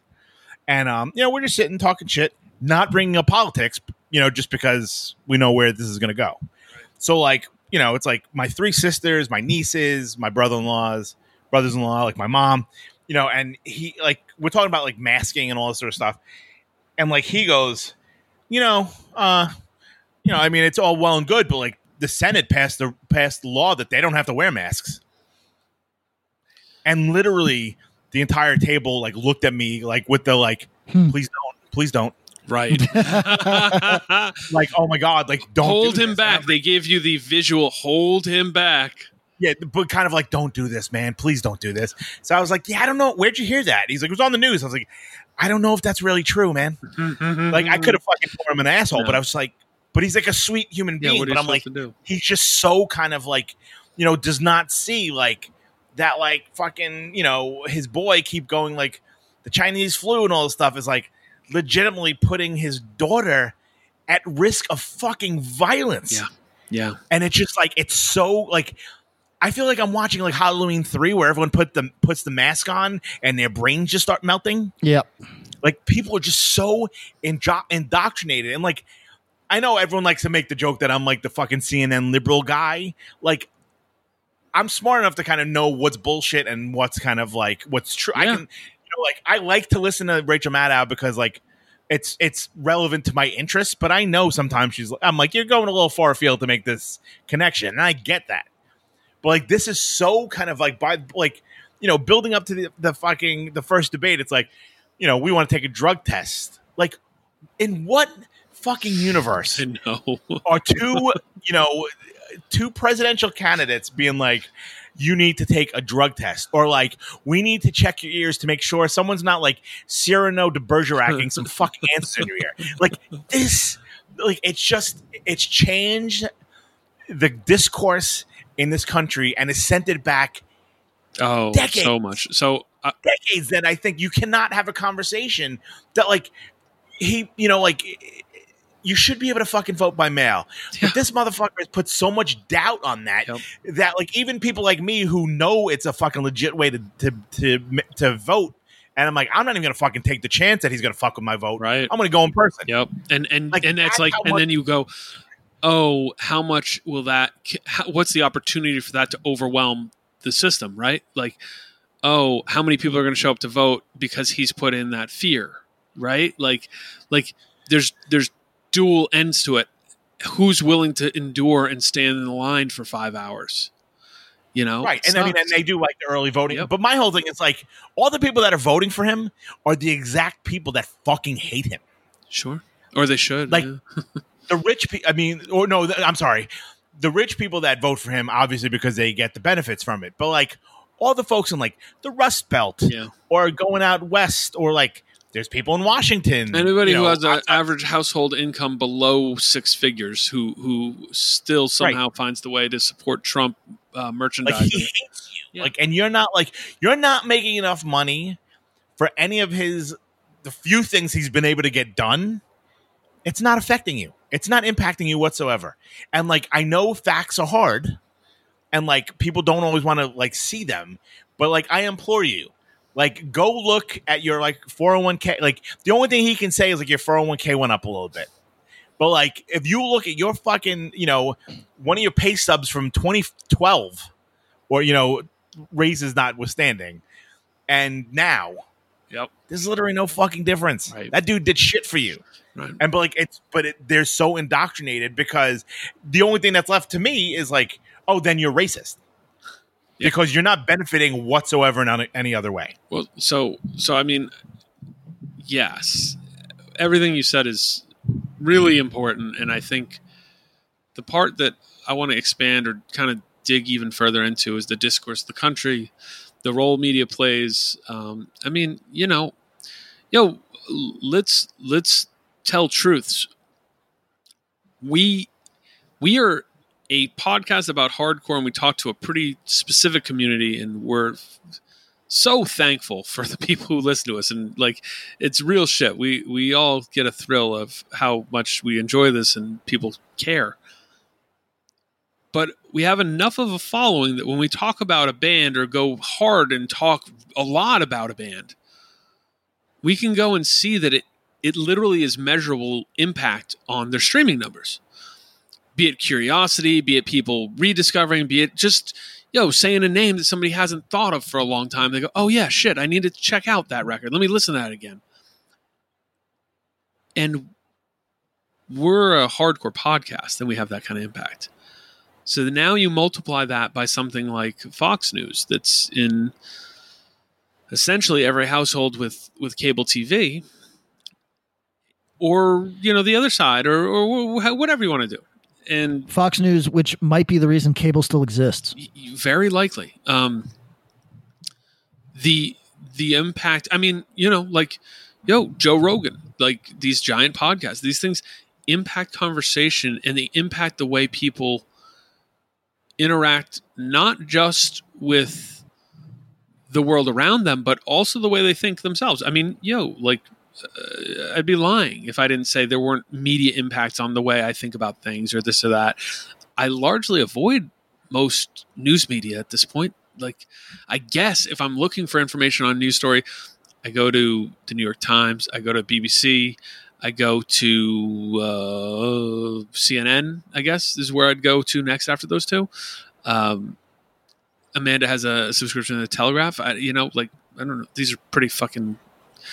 You can see which way that lean is pretty clearly, but it's such an impact, and where conversation is led, just the tenor and tone sucks. You don't hear people talking, and this leads to a story I wanted to share. A friend of the podcast told me a story about, and I hope he doesn't mind me sharing this because it's something I've thought about since we talked about it. He was at a park near his home, walking with a family member. They were walking their dogs, and someone's driving a car real fast through like a state park, Right. His family member gives the hey, slow down, like the hands, like just pump it, Yeah. And if I mix it up, but dude basically slams on the brakes, pops out, and starts screaming. And don't you tell me to do anything, bah, bah, bah.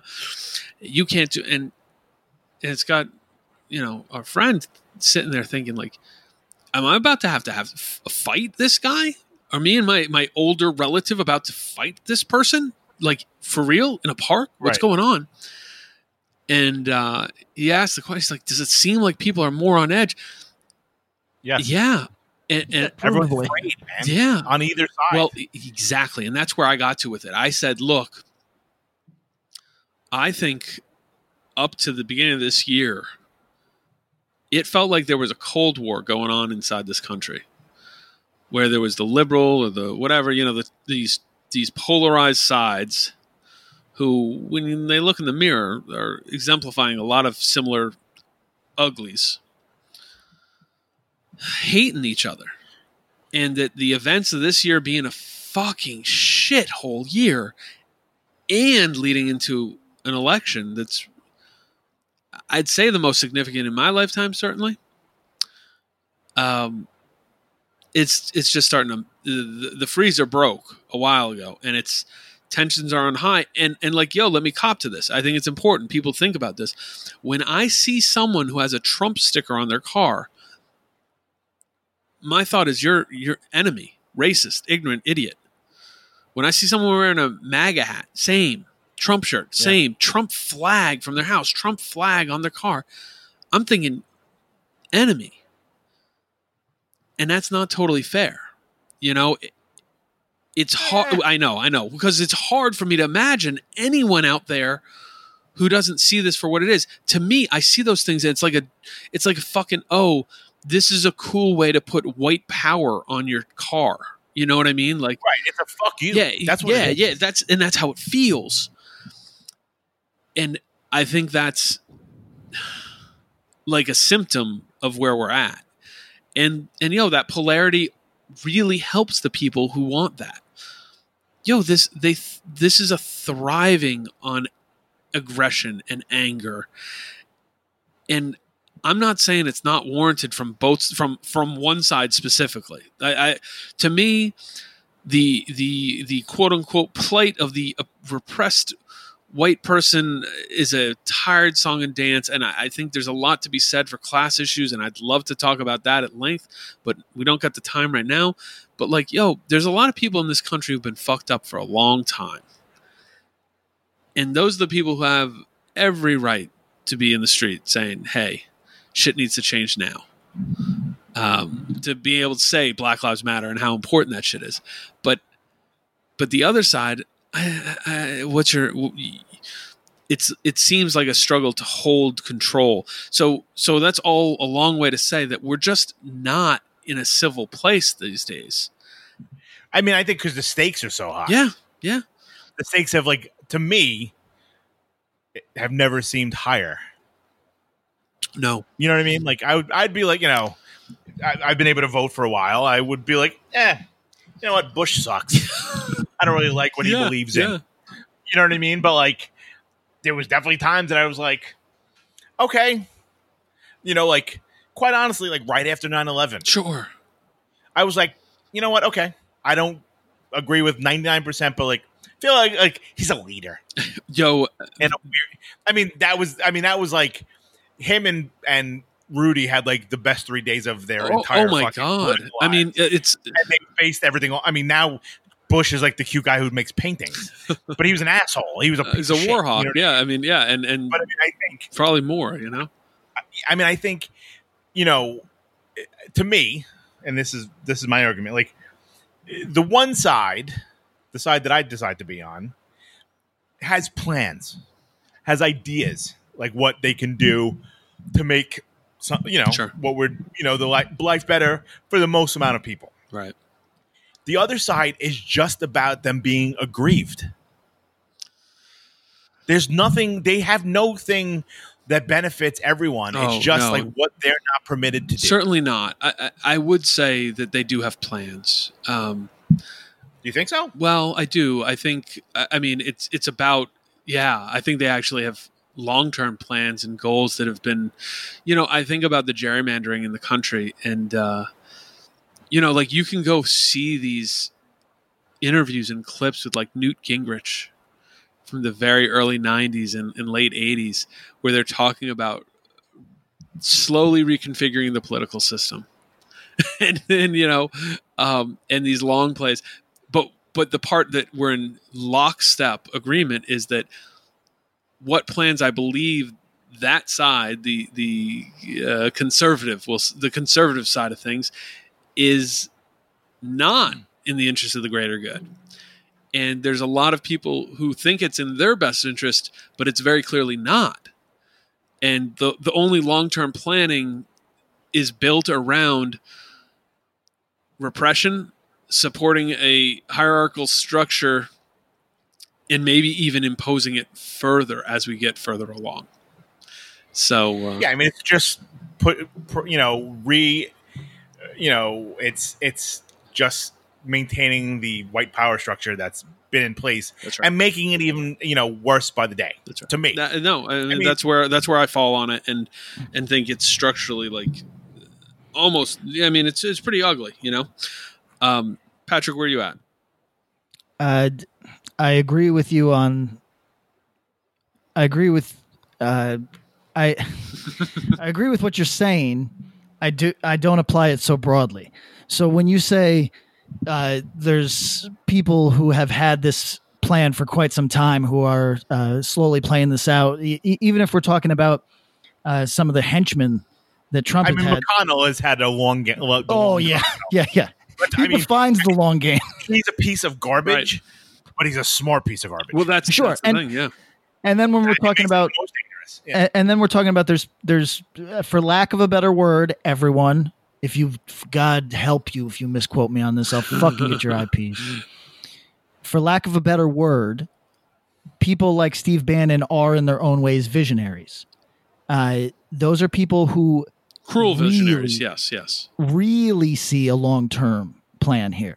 Yeah, you're just not in that plan. Yeah, you're right. But where I'll disagree with you guys is that is not what I see when I see a MAGA flag. That is at all. Right. I see in some respects you're right. When you say the white, whatever we want to call it, like the existing hegemony, the white supremacy, whatever we want to call it, those are valid because yes, but the average MAGA person, in my view, and how many do I talk to? Not that many. They are not. Race is not the core issue in the way that there's not the mustache twirling that we often ascribe to these people. They're not sitting there. No. I don't want it. I hope it's not coming off in this weird like conspiracy theorist way. That's certainly not what I'm saying. No, I think it's a lot more. I guess what I'm saying. Yeah. I guess what I'm saying is that the place that I find racism in the average MAGA dude is not the active racism, but the actual the real use of the term white supremacy as it's been applied the last 5 years or so. This is where it applies because these aren't people who see themselves as racist, nor do they have particularly racist thoughts on a day-to-day. However, they have white anxieties about their quality of life changing. Yes, correct. And they believe that by voting for Trump, they are in some way holding on to their quality of life. Now, because they know if all things being equal, they would lose their grasp on. See, I don't even see it like that. This is where I do agree with you, Tom, that there is a media element to it because I think that the fear of the unknown, the fear of the, like the.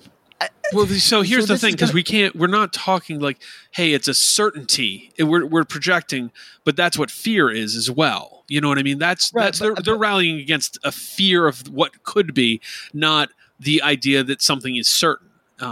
Yeah, sure. Well, okay. So I think I've mentioned it on this podcast. I found it so interesting. I never thought about it before in my life, but I was listening to some historian explain that revolutions typically happen when the middle class believes that their quality of life is in decline, rightly or wrongly, accurately or inaccurately. That's when revolutions actually happen. Whereas I always thought that revolutions happen from the underclass. That's what seems natural and organic, and it's also highly literary, right? Like that seems like the thing that you would find in literature. But what actually happens, according to this historian, and seemingly true by the amount of examples that he quoted, was that it's really when a middle class emerges, whether that's the merchant class in the past or the proper middle class that we have now, when one of those emerges, it is an aspirational thing for many people, particularly for, I think, actually all of our grandparents. So an aspirational place to arrive is to be working middle class. It's like, oh shit, that's a house. You know what I mean? Like shit is sick. The American dream, so to speak. The reason that people my father's age can't let go of some of these systems. Understand? Right. Yes. So, but that once you have it, the fear of it being stripped from you is much greater than than your desire to even get ahead of it. It's the fear of having it taken away. And my feeling is that the American middle class is quickly eroding, and nobody is wrong. Nobody in the middle class is wrong to feel anxious about that. However, where everybody on this podcast and probably 99% of our listenership would say it's completely misguided, is when any racial dynamic comes into it, because it's provably untrue.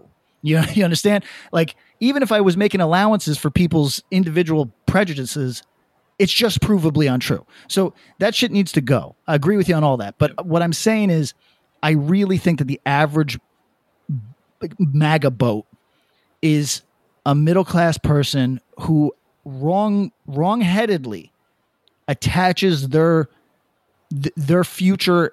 They are reactionaries in some ways, right? Sure. Like so they do not want to let go of this thing that if we're going to be perfectly honest and also cynical, their parents worked for. Yep. But let's give them the benefit of the doubt. Some of these people have worked hard to maintain their own middle class status. Okay, fine, whatever. The point is, I don't see an active racism for the most part. That's not to say it doesn't exist. No, obviously. No. I mean, obviously right, it does. But no, you're right. It's the passive racism, and I think that it's fear of complacency and fear that the complacency they've enjoyed could be uprooted. And the term white anxiety was a good way to phrase that. Yeah, I don't agree with that at this point, dude. If you were like, I like, Bush Senior because of X, Y, and Z, then your argument makes sense. But now, knowing everything that goes on, like, I got an answer for this, Tom. I think that. Okay, so I'm going to talk out of both sides of my mouth because this applies to both candidates in their own way. The problem that, like, when you said, "Hey, a lot of our listeners of color don't feel this," and they say, "Hey, these gains are not significant. This is bullshit. I'm opting out," and you don't feel comfortable criticizing that, I think for good reason, though I don't necessarily agree you can't criticize it, but I hear you. But the flip side of that is what I think those people are experiencing. And what I think the core of leftist politics in America at this moment, progressive politics, we'll say, at this moment, is the attempt to make the existing power brokers and structure understand that there is a material effect to their policymaking, that someone's life is ground into dust with every piece of legislation that's signed. And that's a very valid and admirable aim to make people understand that. But I still think that Biden included in this, the old style of governance is a numbers game, and it is insulated, and it is nobody is directly affected by this if you don't want to acknowledge that they are. And you're looking at that and saying, Patrick, it amounts to the same thing. These people are racist, if not actively racist, then they're racist by their negligence. They're racist by what they choose not to see. That's fine. I'm open to that conversation. But what I'm saying is, I think that this is an example of people not understanding that everything comes with a material cost in the real world. All right, here's my problem. Sure. Amongst other things. So my whole thing is like, to your argument that, like, hey, I got this from my parents and I was able to maintain it. That's all well and good, right?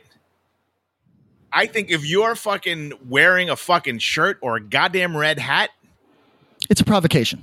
That's beyond just being like, I want to keep what I have, and I know if things being equal, I won't have that same access. That's one thing, and I see that, and I understand. I don't necessarily. You don't agree at all, but you see where somebody would arrive there. People might have that, like, I took over my father's fucking tractor fucking dealership, and then I made a life for myself, and blah blah blah. I can see where that's coming from. But anyone wearing merchandise like it's a fucking sports team, right? Yeah. Is doing that to be a provocateur, and they know that inherently says, I am a racist. Like, there's no, like, people didn't fucking, roll around wearing fucking George Bush hoodies. No, that's true. You know what I'm saying? Or any of the candidate. And I think, like, it's just to own the libs, and they know, even if you don't believe it, if you go out wearing that shit, you better know you got a fucking target on your back. That could be like, you know what? Like, I don't believe in what Screwdriver says, but I like the shirt. Then you're a fucking idiot. You're inviting a problem. You deserve to get your skull cracked. Right, but Tom, you are being a provocateur. So think about it for a second, or think about this for a second. Firstly, let me just get this out of the way in case somebody misheard me. Not you fellas, but in case somebody misheard me. I think that the white anxieties, the middle class anxieties, I do not think that voting for Trump is in those people's best interest in any way, shape, or form. No, and that's not That's not my bias towards hating Trump. I think that's just honestly plain. Yeah, it's demonstrable. Like we could probably cite that. You know what I mean? So and the middle class people, like, guess what? If Democrats take over, they're not coming for your money. No, but Tom, here's the thing. My belief, and I think that there's enough literature to at least give it there's people that agree, is that the middle class didn't necessarily think that, or the lower middle class or the working middle class didn't necessarily think, if working middle class even exists anymore, didn't necessarily think that they did not necessarily think that by voting for Trump they were going to get any better circumstances. I should make this clear. That they wouldn't lose it. But it's not even that. It's I'm angry because under the last fucking X amount of presidents, I have felt this feeling that I can't keep up. And I would like to stick my finger in somebody's eye. So I should have made it clear that I don't think that most of these people really tie their fortunes to Trump. I think that they just see Biden as more of the same. And they are happy, to your point, they're happy to have a banner over their head now that says, fuck you. And listen, if this was going the other way, if there was a firebrand politician on the extreme left that the three of us could get behind that had some populist appeal, Bernie, and and had a big fuck you boomer banner, we might be with that. You know what I mean? So I understand the impulse. I do. I don't. I mean, maybe this is just me being old, but I think I've always been more reasonable than this. I don't see the soccer hooligan appeal of putting on your team and battling in the street. Although, if we're going to have a more lighthearted aside for a second, have you guys seen the footage of that hooligan rumble lately? No. Yeah. So I'm almost certain I've been on that exact street, and part of it is because we played a show where we were warned, hey, sometimes hooligans come, sometimes Nazis come, and they'll pick fights outside of the venue. Just stay inside or come inside if you see anybody that looks like they're coming down the street for a fight. And it looks so similar. But anyway, the point is, Bob. And then was that in the UK? No. That was in Gießen. It was in Denmark, I want to say. Sure. Wow. But Bob, this footage is so great because this is where I reveal myself to be racist against whites. Everyone looks exactly the same. Yeah, I mean, oh yeah. And watching it, I was like, yo, this is like when on the very rare occasions in my life I've been to like a club. I go, yo, everybody here looks so much alike that I don't know how they don't mix each other's boyfriends up. Yes. You know what I'm saying? Like that's how this shit looks. Like every dude looks exactly the same, is dressed exactly the same. It seems to me that you could really start beating the shit out of your friend before you realize, oh shit, sorry, man. And right. And they just throw chairs at each other. And the most enjoyable part is that none of them seem to feel the chairs bouncing off their heads. That's amazing. And it is really good footage. Sorry to take us in a direction. No. So Denmark must have some good two things I want to bring up. Please. Just full transparency, we're recording this the night of the first debate, which I heard was a complete shit show. So just to kind of back up my statement. So Trump was asked by Chris Wallace to condemn white supremacists and militia groups during the debate. Oh. His response was, "Proud Boys, stand back and stand by." Wow. Oh, God, what are you doing? Right. So again, you're racist if you back that dude. And a lighthearted thing, a Twitter user named Jeremy Slater said, "That was the worst thing I've ever seen," and I wrote Fantastic Four. That's awesome. Which I thought was pretty great. I mean, listen. Yeah. You're never going to get me to defend Trump on presentation. You're never going to get me to defend what he has done to the conversation in the United States. No. I think it is beyond horrible. But there's people in our audience who see it the other way, who like the fact that the mask has slipped off. They like that, right? That's the accelerationist viewpoint. Well, right, and I mean, there might even be people who appreciate or who are more with this kind of discourse and the conversation. I just happen to find it the most distasteful and like offensive way, because I part of the reason we had this conversation, other than the fact that like it's just chewing at everyone's fucking brainstem, is the idea that like, there's 3 different people here with 3 different really, really different perspectives who come together in places in separated places, and we're able to have a real conversation here where you listen, you talk, you say what you think. And by the way, none of the 3 of us is purporting to be a poli-sci major, No. Or far from it, Everyone on Twitter is. Yes, though. exactly. Yeah, so get off Twitter, get off social media with that stuff. Engage with the people around you. I promise you. I promise you it will be more fulfilling. And especially if you can have kind discourse. Tom shared the story of, there's some family members that maybe that conversation is not the time, not the place, not the spot for it. But, I was listening to, I don't know, something, and they were I was reading an article that was talking about, I was listening to something where they're talking about how there's quite a few people out there based on pure tax bracket shit who, on surface, as progressive as you could imagine, and who tell their children, Donald Trump, terrible person, don't pay attention to him. Don't listen to him. He's evil. He's a bad guy. But they look at their tax report, they look at this and go, hey, you know what? Because of their tax bracket, I've done pretty well the last 4 years. And they might be voting that way. And if that's somebody who you might know in your life, just having these kind of conversations, maybe you can talk to them about that greater good or what the potential financial downfall could be. But regardless, just have conversations with people. Yeah. I mean, I think that's almost the other side of the coin to like what Pat's saying. Like Pat's stance of like he's an individualist. He only cares about. I mean, I'm sorry for putting words in your mouth. Like he only cares about himself. Like in terms of his vote, it's the same thing for those folks that are like, I could give a fuck about anyone else. I just want to keep all my gold. Right. And you know what I mean? But here's what I'll say that is probably the most, in some ways, this is going to sound very cold and upset some of our listeners, but I hope that you'll let me get to the end of the sentence, everybody, is those people aren't wrong to advocate for their interests. And what I believe Tom is saying here is, and now it is your turn to advocate for your own interests.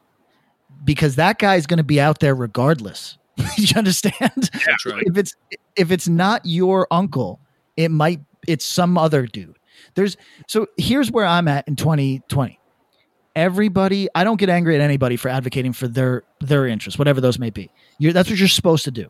But with that in mind, there has to, if you want to beat that, if your interests are in this case, seemingly the majority of Americans are over Trump, seemingly. But this is where Tom's not wrong. It might be time for a blowout because it's really, if it's not a blowout, it might be a knife's edge. You know what I'm saying? And that's scary enough. So again, I'm talking out both sides of my mouth because that won't be me for reasons that I stated. But right. But I think it needs to be a fucking like an absolute landslide because otherwise it's going to like that dude. Guess what? That motherfucker doesn't want to leave the White House because he knows it's waiting for him. Yeah, he's going to fucking jail, and so is his family. With all the shit that their entire family will be in a different country, no question, no extradition. But you know what I'm saying, though, like that dude is like clinging on to this, not because that dude doesn't want to be president. He just doesn't like the alternative because when he's a fucking civilian, it's not going to be as good for him. People are like building cases against this dude as you speak. Yeah. So I'm like, it's not great. One thing though, Pat, I think he might have said something tonight on the debate that may have won your vote. Oh shit! What do you say?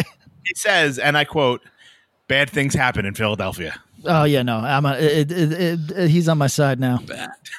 I had a problem with virtually every part of him, but but that racist dog whistle gotcha. That just hit the right spot. Yeah, it got me. Yo, thank you everybody for tuning in. Back to the core next week, but probably this shit too because it's important. We'll talk to you. Peace. Be good.